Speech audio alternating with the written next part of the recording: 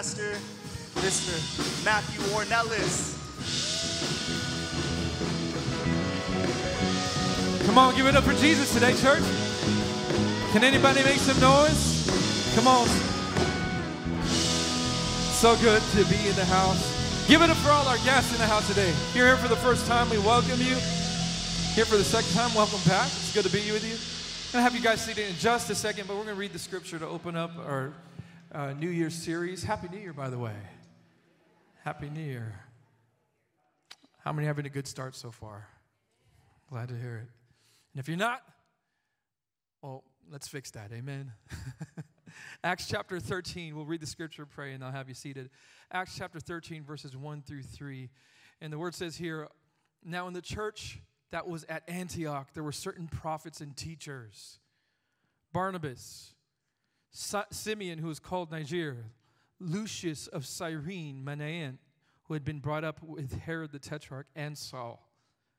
As they ministered to the Lord, or as a New Living Translation says that they were worshiping the Lord. As they ministered or were worshiping the Lord and fasted, the Holy Spirit said, now separate to me Barnabas and Saul for the work which I have called them. Turn to somebody and tell them God's calling you to something. Calling you to something. Verse 3, then having fasted and prayed, everybody's favorite word, fast. And having fasted and prayed and laid hands on them, they sent them away. Why don't we pray together? Father, right now we welcome this same Holy Spirit, your same Holy Spirit who was working in the book of Acts, in the first century church, in Acts chapter 13, speaking, moving, calling people to something greater. We welcome that Holy Spirit. We welcome you, Spirit of God, today, to speak, to move, to call, and to send. We believe that you have something beyond our imagination, beyond our wildest dreams in store for this church and for all those who are part of it, God, and those who are yet to be, those who you have called us to impact for your glory. So speak, Lord, today. We dedicate this new year to you in Jesus' name. The church said, amen. Give 2 fist bumps, and then you can have a seat today. By the way, if you haven't got a chance and you need one of those gray Connect cards and you're maybe here for the first time, maybe you're here for the second time, or you've never filled one out, we'd love to get that in your hand so you can fill it out and then drop it off at the Connect table in the lobby. And it's a great tool so that we can update you on the happenings here at the Father's house, help you get connected and connect with you. So if you need one of those, just raise your hand and they'll put one in your hand. If you need a pen, they can give you that too, and then you can drop it off after service. Anybody need one? They'll put one in your hand. All right, there's a couple hands going up. They'll get right to you guys. Thank you for filling that out. We'd love to get in touch with you. Also, I know they mentioned it earlier, but I would love to see you in Party with the Pastors right after service. If you have never attended Party with the Pastors, we're going to hang out for a few minutes. We're going to have a light lunch. Just love to get to know you, shake your hand or give you a hug if you're okay with hugs. I'm a hugger. Any huggers in the house? Some of you are bigger huggers than I am. We take them all. But some of you are like fist bumpers. How many fist bumpers are? Remember the elbow, 2020 thing? Whatever type of greeter you are, we want to see you in Discover, Party with the Pastors. And we're combining Party with the Pastors and Discover. Discover is, so we're going to hang out, eat some food, but also Discover is our next steps, and it's how we can help you get connected and discover God's plan for your life, a part of it, and your gifts, your calling, and also learn more about who we are as the Father's house.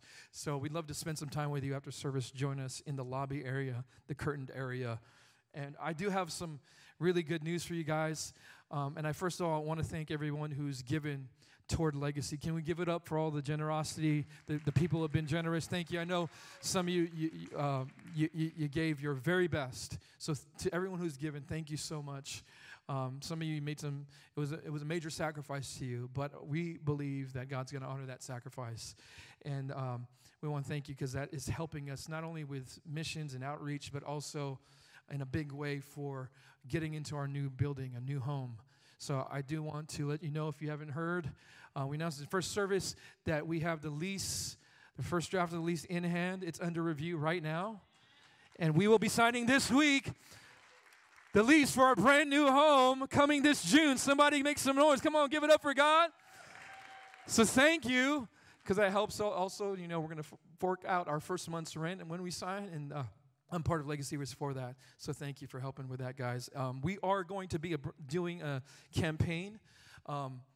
That's coming up February. We're going to start this campaign. There's going to be a brand new series, an exciting series of messages. That's very visionary about the future, everything about the new home and how it's going to play a role in who we are becoming, who we are as a church, and your role in that. And there's a lot of things we're going to accomplish together. But it's going to take some faith. How many know we still need some faith? Amen. In the natural, this is way bigger than us, but we have God's favor on our side. And how many know favor ain't fair? Amen. Have you heard that? You heard somebody say favor ain't fair. So you don't want to miss February whatsoever. It's going to be a 4-week series. Do our campaign. We're going to share our goals for the project. The good news is the owners of the property are forking out $560,000 to do the renovations. So that's why we're waiting to. Come on, somebody. That's a lot of money. So to do the renovations so that we can actually, it'll be suitable for worship. So I'm telling you, I'm excited because we're going to have our own youth nights there. They're going to have their own space to do their thing and have fun. And our teenagers are going to be growing in their faith and building community. And we're making disciples. Our kids are going to have their own spaces, like 4 different rooms just for kids ministry and their own entryway where parents can check them in and then enter into the worship space. We're going to have a lobby and have a small coffee bar that our goal is to have that open as a third place during the week where people can come in during certain hours. They can just hang out, read their Bibles, meet with their small group, have a one-on-one with somebody, and actually make church what I think it should be, a all-week-long community where different types of ministries happening in grand and small ways. It's going to be a place where we can prepare for our big outreaches, and we can assemble gifts and build our teams and coach our leaders and do conferences and marriage conferences and women's conferences and men's conferences, all with the goal of helping people grow and take the next step in their journey with God. Are you pumped about that? So many good things are going to happen. We'll see some concerts. We're going to have an in-house recording studio for our worship team and our creatives in the house. I mean, we're pumped. So please continue to pray with us. Don't miss those weeks. In fact, don't miss any of Jan. Don't miss anything. It's going to be a great adventure. I want to call this message Lions in the Attic. And I want to talk to you today about pursuing, in this series, about taking territory that God has called you to take this year in 2024 and beyond. And not just in terms of, geographic areas or space. That's definitely happening with the church. Having our own home, that's taking territory, amen? That's planting our stakes in the ground in a deeper, more permanent way. And it's making a declaration to Sacramento and to Natomas and to the future that we're not going anywhere, amen? God forbid another pandemic happens. What we will not do is let another 2020 tell us that we can't meet anywhere. What we will not do is let another 18 months ever happen again and then have to start over and people lose their way during a big crisis and they'd have no space to meet and connect and worship in whatever way. This is what that says. It says to the future, the doors are staying open for us one way or another. We're going to have ministry. People are going to get saved. They're going to find hope for the future. Amen? Can I get an amen today? And, we did a lot of safety precautions of all that nature, but the fact of the matter is the world was shaken, and it needed the church more than ever.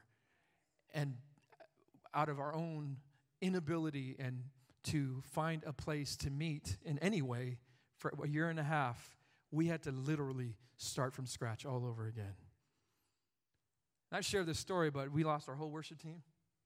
We had people walk away from Jesus during the pandemic. Are you with me right now? We had almost all of our worship team, I think, moved to different cities and states. Went to the Bay Area, went to Texas. Everybody went to Texas. All those types of things. We had to rebuild an entirely brand new leadership team and launch team. So we went from a 200-member team to launch the church. And then when they finally found a hotel, we had 30 days to rebuild with maybe a handful of people to start a church all over again with. Because at that point, things had started to open up, and people were already finding, like, I got to get back in church somewhere, and if it can't be here, I got to find somewhere. And we're fighting our way through the online space and YouTube and Facebook Live, praying, God, open up a door over a list of 100 different locations, hotels and meeting spaces and rec centers. Like, God, you got to open up somewhere. And finally, a 4 Points Hotel opened up, and then a few months later, we were back here. So God's been with us every step of the journey, but we are saying, hey, we're here. We passed the test. We persevered. And now I believe God is leading us into new realms of victory and taking territory, not for our own praise, but to the glory of his name, and to impact the world around us in a greater and more magnificent way. Are you on for the journey? So it's exciting things are going to come. But we're taking territory in other words. Maybe for you personally, this is the year where it's time to actually seize the thing that God's burdened your heart for. Maybe it's the new business. Maybe it's actually getting back to that place where you connect with in meaningful relationships and get your soul healthy. Maybe it's saying, I'm taking my heart back. I've given it to bitterness. I've given it to jealousy or envy or animosity, and I've been hurt, and maybe it's justified, but I'm tired of letting the territory of my heart be soaked with bitterness and all these toxic things and unhealthy things and not being able to move forward. I'm taking it back. I'm taking it back. I'm going to forgive this year, even if it's from a distance, amen. But for my own health and my own soul, I'm going to release some things. I'm going to let it go so I can move forward. Somebody say it's time to move forward. That's what we're talking about. Some of us, it's taking territory of the future. It's cementing a legacy. Not just for the sake of legacy, but really thinking about what do I want and hope that the future for my children and my grandchildren will look like. And if I'm not seizing it now, what makes me think that the 30-year-old or 20 years from now, that version of me will be better positioned to do that? I got to start today. I got to take territory now, even if it's 1 inch at a time and 1 step at a time. And as a church, we're moving into new territory. And as we prepare for this new building, it's going to be a journey of faith. Can you say we need faith? Because God will never call us into something that doesn't require faith in him. Because without faith, it is impossible to please God. Is anyone here in a situation that is demanding faith out of you? Is there anyone facing a mountain that's just, it's bigger than you? Anybody got some Goliaths that are taunting you and saying, you can't do it, you can't make it, you can't move forward, this is just too big for you? I have good news for you. You might be primely positioned for God's plan for your life. Because he doesn't get glory when you can do it on your own. He does get glory when you say, I'm weak, I don't have it, I don't have the resources, I don't have the wisdom, I don't have the power, the strength. I need your power and grace to achieve this. I need you to take territory. Somebody say it's time to take territory. Now, I've always loved lions. I've always loved lions as a kid. I was actually disappointed when I found out that tigers could actually beat lions in a fight. You ever wonder those weird things? Like, could a bear beat a polar bear, a grizzly bear? How many have ever YouTubed that dumb stuff? That's me. That's me. I do that nerdy stuff. Like, I wonder, could Superman really beat Thor? You can find out on YouTube. Like, people make short movies about all that dumb nerdy stuff. And I like it. I love it. And you too, thank you. Could a whale defeat a super big octopus? I don't know, but let's see. Let's see what the internet says. Well, one day I decided, I'm just thinking about my lions. I love lions. They're the king of the jungle, right? They're fierce, they're majestic, they're powerful and beautiful. I'm like, yes, I want to be a lion. I am a lion. Rah! Me and my kids used to do this thing when they were smaller. Now they're too cool, I guess, for it, whatever. And we used to bump Andy Mineo's. I don't know if you listen to Christian hip-hop, but Andy Mineo had a song that became a big hit. It was called You Can't Stop Me. How many heard of that song? Okay. All right. Well, check it out. Spotify it or whatever, YouTube. And we used to bump that up. We turned it up, and he said, when he got to the You Can't Stop Me part, he said, you can't stop me. We shouted out, and we just started doing this chant. And we'd be like, 1, 2, 3, you can't stop me. And then we'd roar. But our roar wasn't so great, so we said, let's just make it a howl. like a wolf. So we'd be like, you can't stop me. It's the best thing ever, and you guys are looking at me all weird. It's okay. If you're not a nerd, you don't understand. But my favorite animal in the animal kingdom was the lion. And there's so many fascinating things about lions, but what's really interesting are some of the ways that they mark their territory. Now, there's an obvious way that's, I guess, the more obvious way. Like, they're kind of like my dogs. They'll pee on something, and they say, that's my territory. I hate that about dogs, and I got 2 of them. How many have dogs that pee on stuff they shouldn't pee on? Like, no. There's a bush over there. Why do you need to pee on our fence? Why do you need to pee on the front door? That's the welcome mat, not the pee mat. Like, doesn't make sense. But they do what they do. Lions do that. They mark their territory. But there's also other ways. One is through clawing or using their what do you call them? Their claws to scratch a rock or a piece of ground or wherever territory they are declaring, this is mine. This is my domain. This is where I reign. This is my abode. This is my space. They can use their claws about 1.5 inch long at the longest, and they're retractable, which is cool. How cool would it be, ladies, if you had retractable nails? Lions have that, and it's built in. Like, ladies, y'all hate when you break your nail or you get your nail done and it just breaks off. Isn't that horrible? That's what I hear. And you know what? It's so weird is when I see, like, women biting that stuff. Come on, any biters in the house? You know you are. Or they'll be like picking at it or whatever. I'm like, oh, whatever. It's a woman thing. I don't get it. But lions, they have retractable claws, so they just decide if they're in a mood. Can you imagine being that way with your husband? He makes you mad. He's like, babe, come here. Retractable, whenever you want.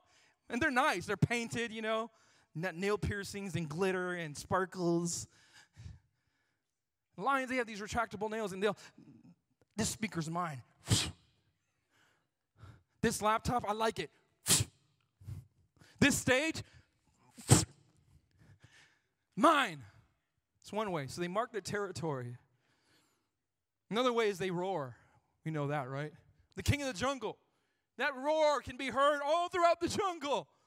And it lets all the other animals and all the other creatures know, hey, I'm here, I'm the king, and this is my space. So they let their roar out. And it's a declaration, this is my territory. They also like to go around and they like to just peruse their domain. They like to just revisit spaces that they've marked as theirs and just make sure that it's cemented there. They'll reinforce it, or they'll pee on it again, or they'll scratch it again and say, just to let y'all know, this is still mine. I'm here, and if there's any intruders, I know you. I see you. Reminding all potential threats, this is my territory. And you know, that's what we do with prayer. That's what we do. That's what the church was doing in Acts at the different times when they're seeking God's face with fasting and prayer and going after God. They're saying, hey, we are pursuing you because you have called us to take territory. You called us to bring hope to certain spaces and places and people groups.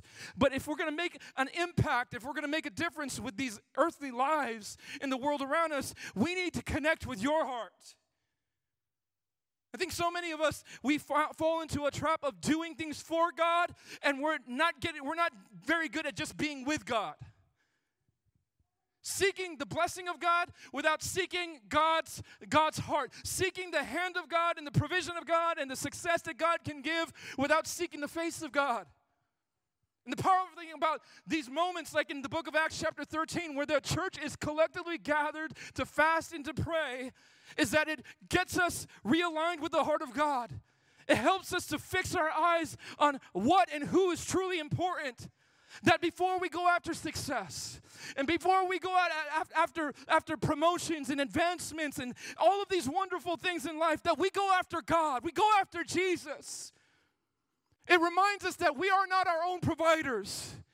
It reminds us that our strength was not given to us out of our own resources, but that of heaven. It reminds us that at the end of the day, I have a healer, I have a provider, I have a Lord, I have a master, I have a Savior. I have someone on whom I am utterly dependent on. I am not the master of my own destiny. That role, that title belongs to Jesus and Jesus alone. So yes, we are going to make a difference as people of God. Yes, we're going to impact the world. Somebody say amen if you're going to make a difference. And yes, as a church, we're going to shape our community and shape the future and make an impact and preach the gospel and send out missions teams and plant new locations and surround the city with campuses and locations that will bring revival to our community. But we're not going to do it by our own ingenuity or strength or education or experience or skills and talent. Those things can only be accomplished by a church that is filled with the power and the presence and the fragrance and the beauty of Jesus Christ, that is anointed by His Holy Spirit and fueled by His truth and His word and advances into unknown territories, because we're not relying upon ourselves, we're relying on Him. So they ministered to the Lord and they fasted. And what happened in that atmosphere of worship? It says that the Holy Spirit spoke. Can you say He still speaks? Does anyone need a word from the Lord? Does anyone need a fresh whisper? Does anyone need a revelation, clarity? I need to know the will of God for this thing in my life, for this year, for this relationship, for this romantic relationship, for my marriage, for my future. I'm a young adult. I don't know what to do with my life. I'm an old adult, and I still don't know what to do with my life. Let me say this for all y'all young folk. You will go through multiple seasons where you feel like that. When I graduated school and going into, college and all that stuff, I did not know what I was going to do. I felt like, I got to figure out life. And then when I was getting ready to hit 30, I felt that way all over again. Then I hit 30 and I felt like, okay, I finally grown up. I'm grown up now, kind of immature, but still grown up. And then I hit 40. I was like, oh, shoot, it's happening again. Maybe it's just me. But I think for most people, there's going to be multiple seasons, and it behooves us to become passionate, consistent seekers of the face of God and the whisper of the Holy Spirit. Because in those moments, and in moments of confusion or crisis or not having clear direction, you can have access to God's heart for your life. You can have access to everything you need to take territory. So if you've been in a cycle where your marriage has been going nowhere, maybe it's time to say, God, how do I take territory? How do I gain some ground here? Because I've been trying to tell my husband what he should be doing for 10 years, and he ain't listened yet. Maybe you need more. Maybe you need God's wisdom. Or maybe you're just not where you thought you would be at this point in your life's journey. You're like, I'm behind. Maybe you're caught up in that cycle of looking at everybody's social media pages and their Instagrams and seeing how amazing their lives are. Isn't it incredible? People have amazing lives. I'm like, wow, how do they have such amazing lives? What's wrong with me? I got a great life, but man, your whole Instagram shows me so much. Wow, I want to live in your shoes one day. I want to walk in your shoes. Everyone posts their highlight reels, right? And no one posts pictures of hell that they're walking through. But maybe what we need to do is start seeking the wisdom of heaven instead of playing the comparison game, instead of measuring our progress by someone else's. Because your cross is different from the other guys. And your burden is different. And your gifts are different. And your upbringing was different. All the factors, right? Maybe it's time we start taking the territory that God has marked for us and say, that's what I'm going for, instead of this picture that has been painted for me by everyone else. Are you in a place right now that you've been trying to take things you were never meant to take? Pursue a promised land that was promised to someone else? It's okay to let people inspire you. I love inspiration. You know what my problem is? Is everything inspires me. Anybody like that? How many get inspired by like every day by something? Yes. The stars. Right? That color. Oh, the way he thinks. How did she say that like that? Church was so inspiring. that worship song, there's something amazing about that song. Is that a new song? No, we've been doing it for 2 years. I know, but it just, the way you did it this week was so much more inspiring. But maybe we need more than just inspiration. Maybe we need revelation and application. Inspiration is feeling good about doing something and feeling good about a situation or feeling good about what you might do. But revelation is hearing from God about what needs to happen and what you're supposed to do. I say, what do we say? That we together go after the things that God has already laid out for us. What if we just go after His promises for us? What if we just chase His destiny for us? What if we stop measuring and comparing and trying to live a second-rate version of someone else's life? Maybe what God wants someone to know today is He can only bless the authentic person who you are. He cannot bless a fake, phony version or a carbon copy of someone else. So we stop playing like we're someone else and we actually go after God, who God has called us to be and what He's called us to do. How many of us grew up with certain impressions about what success looked like in life? Huh? There's nothing wrong with education. I believe wholeheartedly in it. I just also realize that not all education is equal. I also realize that you don't have to spend 6 figures in debt for the first half of your 20s because you want to be an artist all the time. I'm just saying. You want to be a doctor? Yes, please go to school because we don't want you operating on our hearts and our brains unless you finish. But one path is not everyone's path. And you've got to understand, why am I here? What does God want me to take with my life? In this journey, what territory has He ordained that I take for His glory and honor? Because maybe what worked for my dad was great, but I'm wired different. And because I want to make him happy and make sure he's proud of me, and I don't want to displease him, I've been trying to do things the same way and put on a different personality and act different so that I could try to produce the same results, and it's just not working. Maybe it's because God is finally trying to get through to you and say, you're not supposed to be a second-class version of anybody else. You're supposed to be a first-rate version, the version of who I've called you to be. I don't make copies, I make originals. I don't make copies, I make originals. I don't make copies, I make originals. I make masterpieces. It does no good to have a copy of a Picasso if you can be a Picasso. Are you with me right now? If you want something, if you want something that has been created by Beethoven, then let Beethoven create it. If you could go in a room where Mozart is conducting and leading an orchestra, or you can go in a room where somebody who's playing what he played, where would you rather be? Be the original. Live the destiny God's mapped out for you, even if you don't get it. Sometimes what we need to do is set our hearts on Him, because when we seek God, we get so much more out of it. If all I'm seeking this year is success, good things, growth, financial success, God can do all that stuff. It doesn't necessarily mean God. But when I seek God above all, it leads me to all good things and everything necessary for life and godliness. That's what the Bible says.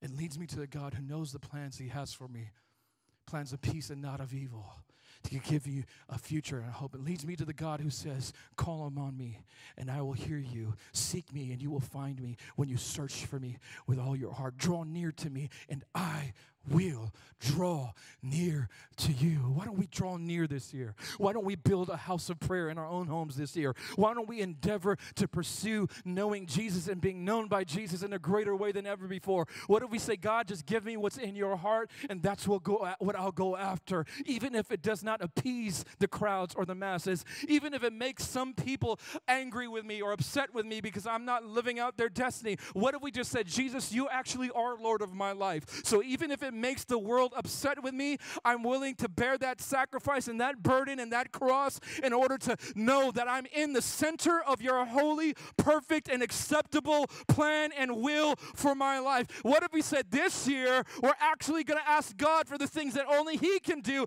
instead of trying to manufacture everything that we think we can do? What if we become lions in an attic of prayer in the upper room, roaring to heaven, making our mark on the future, setting our claws into everything God has said is ours, instead of being kittens in the earth, trying to live someone else's adventure and trying to live up to everybody else's standards, but missing the mark? There's territory to take in 2024. Do you believe it? For your family, financially, spiritually, absolutely. Territory for our church. There are neighborhoods that are crying out. Like the man in Peter's vision from Macedonia. He said, please come and preach the gospel. There's a cry in the land. And for some of you, you're the only one who can answer that cry. And God's saying, will you step out? Time to start running. It's time to start being comfortable. Don't be apathetic. Don't let apathy strip you of your God-given potential today. Don't let fear choke the destiny out of you. Don't let busyness. Listen, we're going to be 80 years old and we lived a life that was just busy with what? With things that don't matter. No one's going to go to their grave saying, I wish I made more money. No one's going to go to their grave saying, I wish I did more stuff in the world, was busier with my life. No one's going to go to the grave saying, man, I wish I lived a more hectic life. But we will go to the grave saying, I wish I had done what God created me to do. I wish I would spend more time discipling my kids. I wish I had spent time investing in my marriage and the people that most matter. I wish I would have actually created something with my life that outlasts my earthly existence. I wish I would have pursued Jesus above all. See, this powerful church in Antioch in Syria, which is known as now modern Turkey, it was a major center for early Christianity. It was a place where believers first became known as Christians. That's where we were first called Christians. And it wasn't a positive thing. It was like kind of derogatory. Like, you Christians, you're little G. You know what Christian means? It means little Christ. And as they looked at believers and disciples of Christ, they're like, oh, you bunch of little Jesuses here. Oh, just a bunch of little Jesuses. Want to be Jesus? Yes, because that's what we discover life, is in laying it down and discovering life with Him and in Him. Like the Apostle Paul said, to live is Christ and to die is gain. In Acts 13:1, it says, now in the church that was at Antioch, there were certain prophets and teachers, Barnabas, Simeon, who was called Niger, Lucius of Cyrene, Manaen, who had been brought up with Herod the Tetrarch, and Saul. As they ministered to the Lord and fasted, the Holy Spirit said, He spoke, now separate to me Barnabas and Saul for the works to which I have called them. There are some of you here today, you need to know that God is trying to separate you for something very unique and very specific. And if you need a word from the Lord, you have to plug your life into atmospheres and environments where God actually moves and speaks. He can only show up in a secret place that actually exists in your life. And sometimes we think God's not speaking. It's not really that God isn't speaking. It's just we're not positioned to hear from God. And we get mad when we make a wrong move or a decision that doesn't produce a desirable outcome, but maybe we actually didn't hear God in the first place. Maybe we made a whole lot of assumptions, and we called it prayer because we read a good book that's inspiring, and we said, oh, maybe that's what I should do, rather than really going after the heart of the Father for our lives. Listen, this year, go after God's purpose and plan. Go after God's heart. This phase of the journey, go after what Jesus wants. That's when we come to life. And the church in Antioch, they were a church that was birthed out of the scattering of the disciples in Jerusalem because of the persecution. There's a time when Stephen, who was one of the 7 men appointed to serving, because the apostles had to dedicate themselves to prayer and the word. And so they needed more people who were empowered to serve and lead in the church. And they would raise, one of them was Stephen. But Stephen was not just some ordinary guy. Stephen was humble, and he was a servant, and he's serving widows and helping with feeding the hungry and the poor and doing all these wonderful things. But Stephen was also a man with godly wisdom, supernatural power, gifts and miracles, and he was a powerful preacher. And one day, Stephen gets into a situation with some religious leaders of the time, and they do not like that he's preaching the gospel, and to them it's blasphemy. So they say, we're going to stone you, Stephen. And so they proceed to gather around Stephen, and they throw him into a pit where they would do their stonings, and they gather the stones. And even unto the death, he remains steadfast in his faith. That's the kind of guy Stephen was. But do you know who was there approving and overseeing the persecution and the martyring of Stephen? A young man named Saul, a young Pharisee named Saul, a young zealous leader of the Pharisees named Saul. And it says that the men would throw their coats at his feet. Why would they throw their coats at Saul's feet? Why was he not picking up the stones? Because he was the boss, and he's making the call. And so while they're doing the dirty work, he's giving the approval. He's giving the green light. And they stone Stephen to death. And when that happens, the Bible in the book of Acts, it tells us that the church scattered because they're afraid for their lives, and persecution erupted. And only a few stayed back in Jerusalem, like the apostles, the 12, they stayed back. Or the 11 plus the new one after Judas hung himself and died. But they stayed back, and they remained in Jerusalem because they're still believing that Jesus is going to come. He's going to turn. He didn't tell them to leave that space, even though he really did. He said to go into Judea, Samaria, and the other most parts of the earth. Sometimes God can only get us to obey the taking of territory, to go to the next phase, to proceed in this journey when bad stuff happens. And even though he may not cause a bad thing to happen, like persecution, he will use the persecution. Have you ever been in a situation where the only thing that got you out of the boat, got you to take the risk, was you felt like you had no choice? And God was like, no, I need you to do this. You're like, no, it's uncomfortable. I'm afraid. I'm not going to do it. And all of a sudden, you have no choice. You're put in this situation. You're evicted. The marriage is crumbling. Your best friend turned their back on you. You're like, I got to cry. What do you want me to do? That's what happened with the church. The church was growing, it was booming, revivals happening in Jerusalem. They're growing by hundreds and thousands of people. It says that they met every day, and every day they're blossoming. But what are they not doing? Is going out into all the world, preaching the gospel and making disciples and taking territory. They're enjoying what's happening at home, and they're forgetting about the rest of the world. And the last great commission, the commission that Jesus gave with Matthew 28, was to go and make disciples of all the world. Go into all ethnos, all nations, all people groups. Go preach to them. Go make disciples. Teach them to obey my commands. Unfortunately, it took God allowing persecution to break loose, and they scattered. But what did they do as they scattered? What did they do in the pain? What did they do? They took territory. Because everywhere they went, they preached the gospel. Eventually, as you move through Acts, you see that Paul has an encounter with Christ. Saul does, and he becomes converted. And this fierce opponent of the faith and of Christianity in the early church becomes its greatest proponent and preacher. And he follows Jesus. He eventually lands here in chapter 13 with Barnabas, and they're both apostles. And in this season of fasting and prayer, they're going after God. This phenomenal thing happens. The Holy Spirit says, hey, I want you to separate Paul and Barnabas for the special work that I have appointed to them. Somebody say, I'm separated for something. He's separating you for something. You may not know what it is, but I dare you to ask him this year, what have you separated me for? What is a unique plan you have for my life? Why am I here now in this place, in this community, in this city, in this neighborhood? What is different about 2024? Why is a shift happening in my life? Because it's easy to just settle in and just say, well, whatever happens, happens, isn't it? But why has circumstances changed? Or why have they not changed? What do you want from me right now? What is the thing you are asking me to pursue this year? It starts with pursuing you. So the Holy Spirit speaks to the church, speaks to the leaders, and they say, all right, Barnabas, Paul, come here. God's calling you guys to go out. He's calling us to send you out. And it says they laid their hands on him, which doesn't mean they started fighting and throwing fists or anything like that. It means they laid their hands on them, and they prayed for them, and they commissioned them to go out to fulfill the assignment God has for them. You have an assignment. Can you tell somebody, I have an assignment from heaven? Tell somebody else, you've got an assignment from heaven. Listen, you may not know what it is, but you have one.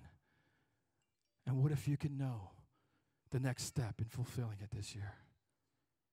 sometimes it's there waiting for us to discover, but we just haven't been seeking it. You know what the fruit was out of this moment of prayer and fasting and worshiping God? This supernatural environment of the presence of God, their worship, their fasting church, their praying church, their worshiping church. So the Holy Spirit moves freely. The Holy Spirit calls people out. That's what happens, church. That's what we're building with Jesus here in TFH and the Thomas, is a church where people will feel called. They'll hear the call. People will hear the Holy Spirit speaking and leading. Not just a preacher, not just a small group leader, but will they hear the voices behind the voices. They'll hear the whisper on Monday, not just the shouts on Sunday. That can be what this year looks like for each of us, for our church. But we have to cultivate environments and atmospheres and rooms in our life, and in our church, and in our community, where the Spirit of God can breathe into it. There was some conversation recently, and it was a coach. He's a pastor's coach, church planner coach, and just discussing an issue in today's climate within the church, that the average age of is going up for pastors of churches. I think the average age overall right now, at least in the West, is like 60 right now. That's crazy, isn't it? Now, you can do a lot at your 60, but what it's saying is that every few years that age is going up. It's saying that young people are not answering the call. And he said, "Why do you think that is?" One of the guys was listening to the coach, and the coach answered, and he said, he was asking the coach, he said, "Well, I think one reason is because churches don't call out the called anymore." Remember the old days? I mean, some of you might be familiar with this, but I sure do. Remember the old days where at the end of every service, they're saying, "Come forward to the altar if you feel a calling on your life." Or they'd say, "Some of you are called to take cities and be pastors and start churches and ministries or preach the gospel all over the world." He said, "I don't think we're doing that anymore. We're trying to, instead of calling out the called, we're trying to comfort the comfortable." And when you do that, it becomes more about the American dream than the heavenly dream. And I'm not saying that everyone's supposed to be a pastor or a preacher or any of that, but I am saying that everyone is supposed to be a preacher on some level. That you can be a blue-collar worker or a white-collar worker and be the greatest evangelist that work office has ever seen. That you could be the greatest church planter that neighborhood has ever seen, because they may not be in this church, but you bring the atmosphere of heaven to that neighborhood. I'm telling you, you might not be a pastor by title, but you're a shepherd wherever you go. And you might be the closest thing to Jesus that those people have ever seen, that your family, your relatives, and your community has ever seen. You represent Jesus. Can I get an amen? And no matter what your position or role or title within the kingdom, within the church, you are God's representative. You are God's ambassador. You are a reflection, a mirror image of Jesus Christ wherever. You are salt. You are light. You are a territory taker. You are a heavenly dreamer. You're a person filled with the potential of the divine. You're a person with gifts and calling. You don't need to rely on everyone else's. You have it within. You got the same Holy Spirit. But the church in today's world needs to continue to call out the called.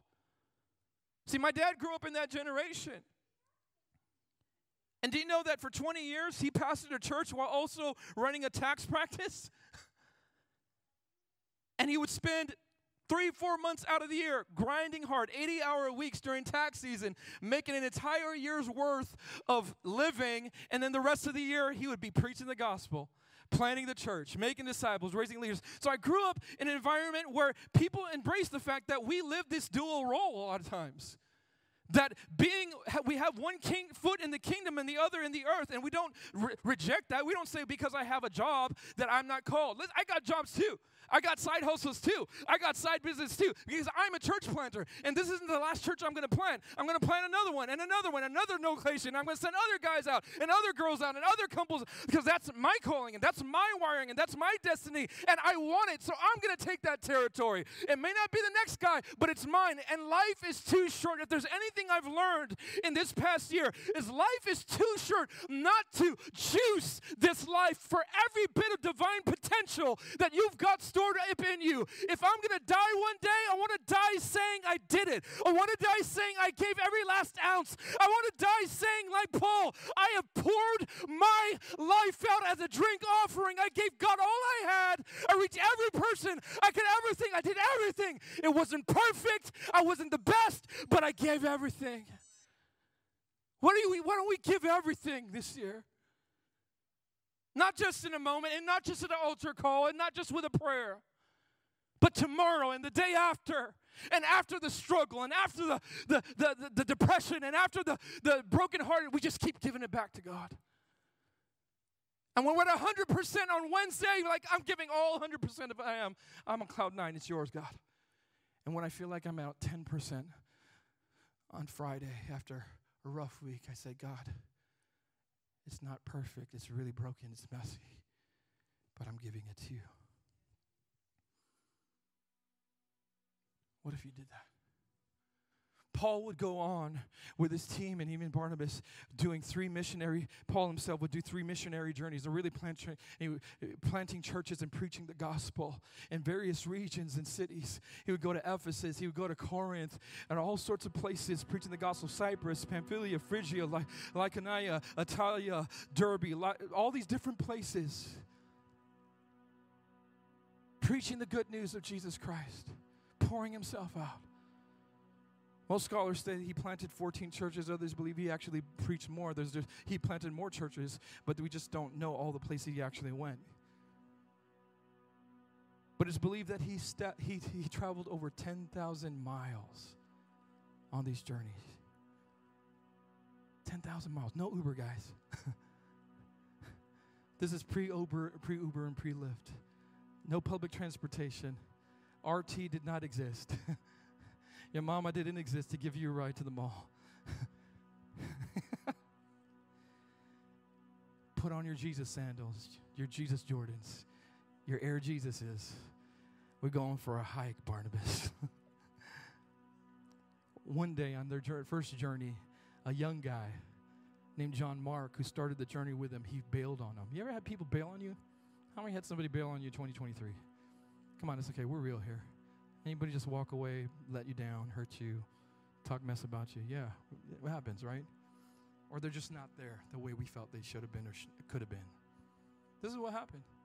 They're sacrificing stonings, threats, hunger, shipwreck, all for the sake of reaching people for Christ. I mean, really living this thing out. And in the midst of it, for whatever reason, John Mark, maybe 19, maybe early 20s, he's like, I'm out. And he forsakes them. So Paul feels some type of way.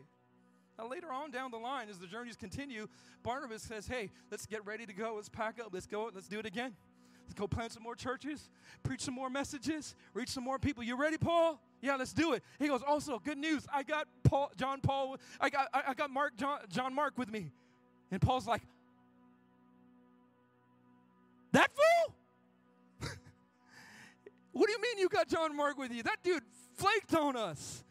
Barnabas is like, Barnabas was an encourager, right? Son of encouragement. He's good. Come on. He's going to be an asset. He's learned.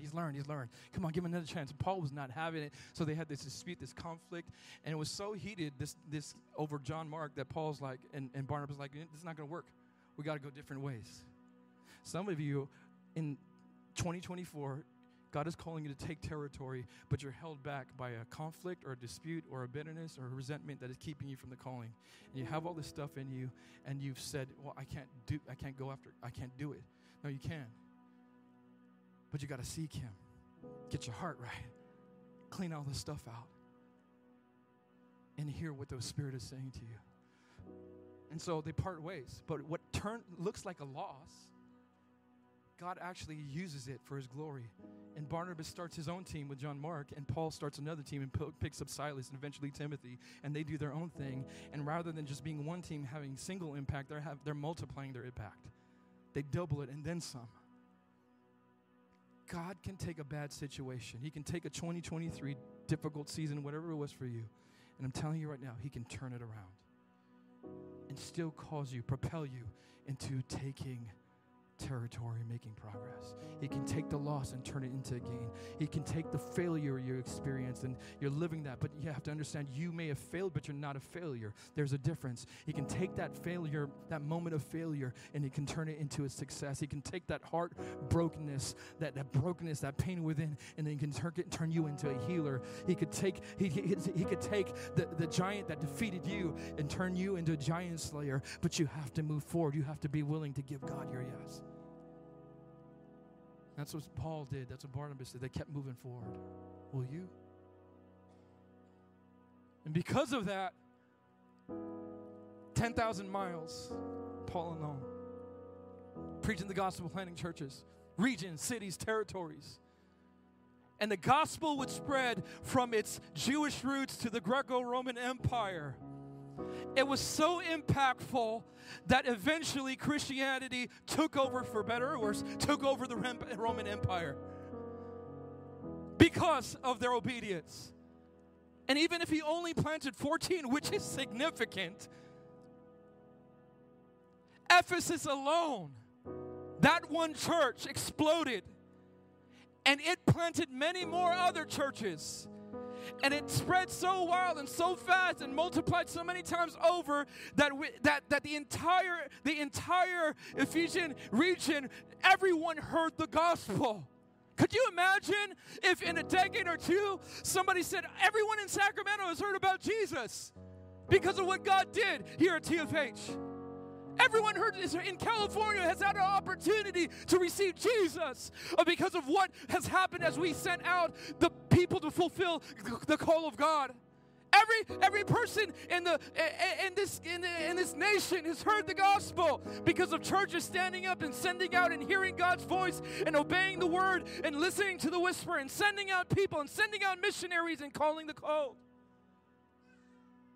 What territory is God calling you to take today? Maybe the territory is your own heart. Because maybe that's the thing that you need to take back. And maybe the one who needs to leave its markings and clawings on you, his markings and clawing is Jesus.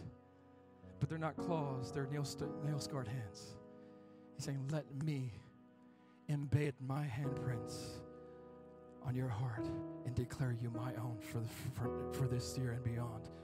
Finally surrender, because if you let me transform your internal world, then your external world will then follow. But it starts with you. Seek me, find me, cry out to me. If you want to change the world in any way, it starts with us. It starts with hearing his voice, surrendering to the Holy Spirit, hearing the call, and pursuing Jesus above all. What territory is God asking you to take this year? That may be very personal, but I want you to consider that today. As for a church, we're going to take territory together. What does that look like? Well, it's probably more than we can imagine. But it starts with Natomas, reaching broken hearts and broken people with the love and compassion of a gracious King named Jesus. But it doesn't stop there. We're going to launch into various places. We're going to have buildings, not just for the sake of buildings, but to build people and build centers of hope and plant our stakes in the ground so that West Sacramento will hear the love of Jesus, so that North Highlands, so that Rancho Cordova, so that Midtown, downtown, so that East Sacramento, that high schools and college campuses, we're going to take territory so that the flags of the kingdom will wave in the air. Not in a way that's like, hey, we're here to dominate, but in a way that say Jesus reigns and he saves and he heals. And not are we only taking land and buildings and properties, we're not just taking it, we're leading hearts back to the King and lover of their souls. And they're finding healing and restoration, and marriages are being taken back. A generation is being taken back. Our youth are being taken back. Our young adults, Gen Z, millennials are taken back. What the enemy intended to strip away and destroy and dismantle, we are declaring today with our nails in the ground, and we are marking territory in this land. Our building's going to be marking the city and saying we're not going anywhere. If God be for us, who can be against us? We're a church moving forward. We're a people of the cross. We're following his lead. We're listening for his whisper. And wherever he says to go, it might be scary. It might be intimidating. We might feel like we're not strong enough, but we're going to follow the whisper of the Spirit over the screams of the culture. And when we follow him, we're going to see impact and influence and territories gained for the glory of Jesus Christ and the advancement of the gospel. Does anyone believe that it can be done in and through your life today? But we got to build sanctuaries of prayer, church. We got to start our year off seeking the face of God. If we don't build upper rooms of prayer, we won't see an outward demonstration of power around us. So I want to challenge you with a few things today, that you will lock in with us as TFH, you're part of the church. We're going to do a fast. Some next steps before we close. Starting Tuesday, we're going to start a fast, 14-day fast. There's a lot of questions about fasting. Maybe you've never done it before. Maybe you've done a lot of fasting in your time. But here's what we're going for. We're going for a pure biblical fast. Whether you want to do liquids or just water, however, on whatever level, you talk to God this week. You say, God, what can I do? If you're just starting out, start out simple. Maybe you start off with one meal a day for the next 14 days. Maybe you start to say, I'm building some muscle, some fasting muscle here, so I'm going to do 2 or 3, or I'm a pro at this, so I got several days of fasting. But I want to encourage you and challenge you to fast with us, to say, God, to start this year, we are asking you to do what only you can do. And so we are placing our dependence upon you. And this is our statement today, that our faith is in you and not ourselves. That your power is greater than ours. So we are going to believe for miracles and breakthroughs for our families, our marriages, our future, our finances, our church, whatever it is. We're going to believe that we're going to take territory in multiple realms, and that you alone can give us the power, grace, and wisdom to do so. Are you on board with it? Are you on board with it? Are you on board with it? We're going to see some miracles. There's going to be some healings, but we got to pursue him first. So here's a fasting guide. They're going to put a QR code. It was written, put together by our moving pastor, Pastor Dave Patterson for TFH Vacaville. Scan that. Download the fasting and prayer guide. Some of you may do Daniel fast or juice fast, however you're going to do it, whatever God leads you to do. But pursue them with us starting Tuesday for 14 days, 2 weeks. Use that as a reference. If you need help, let us know. And we're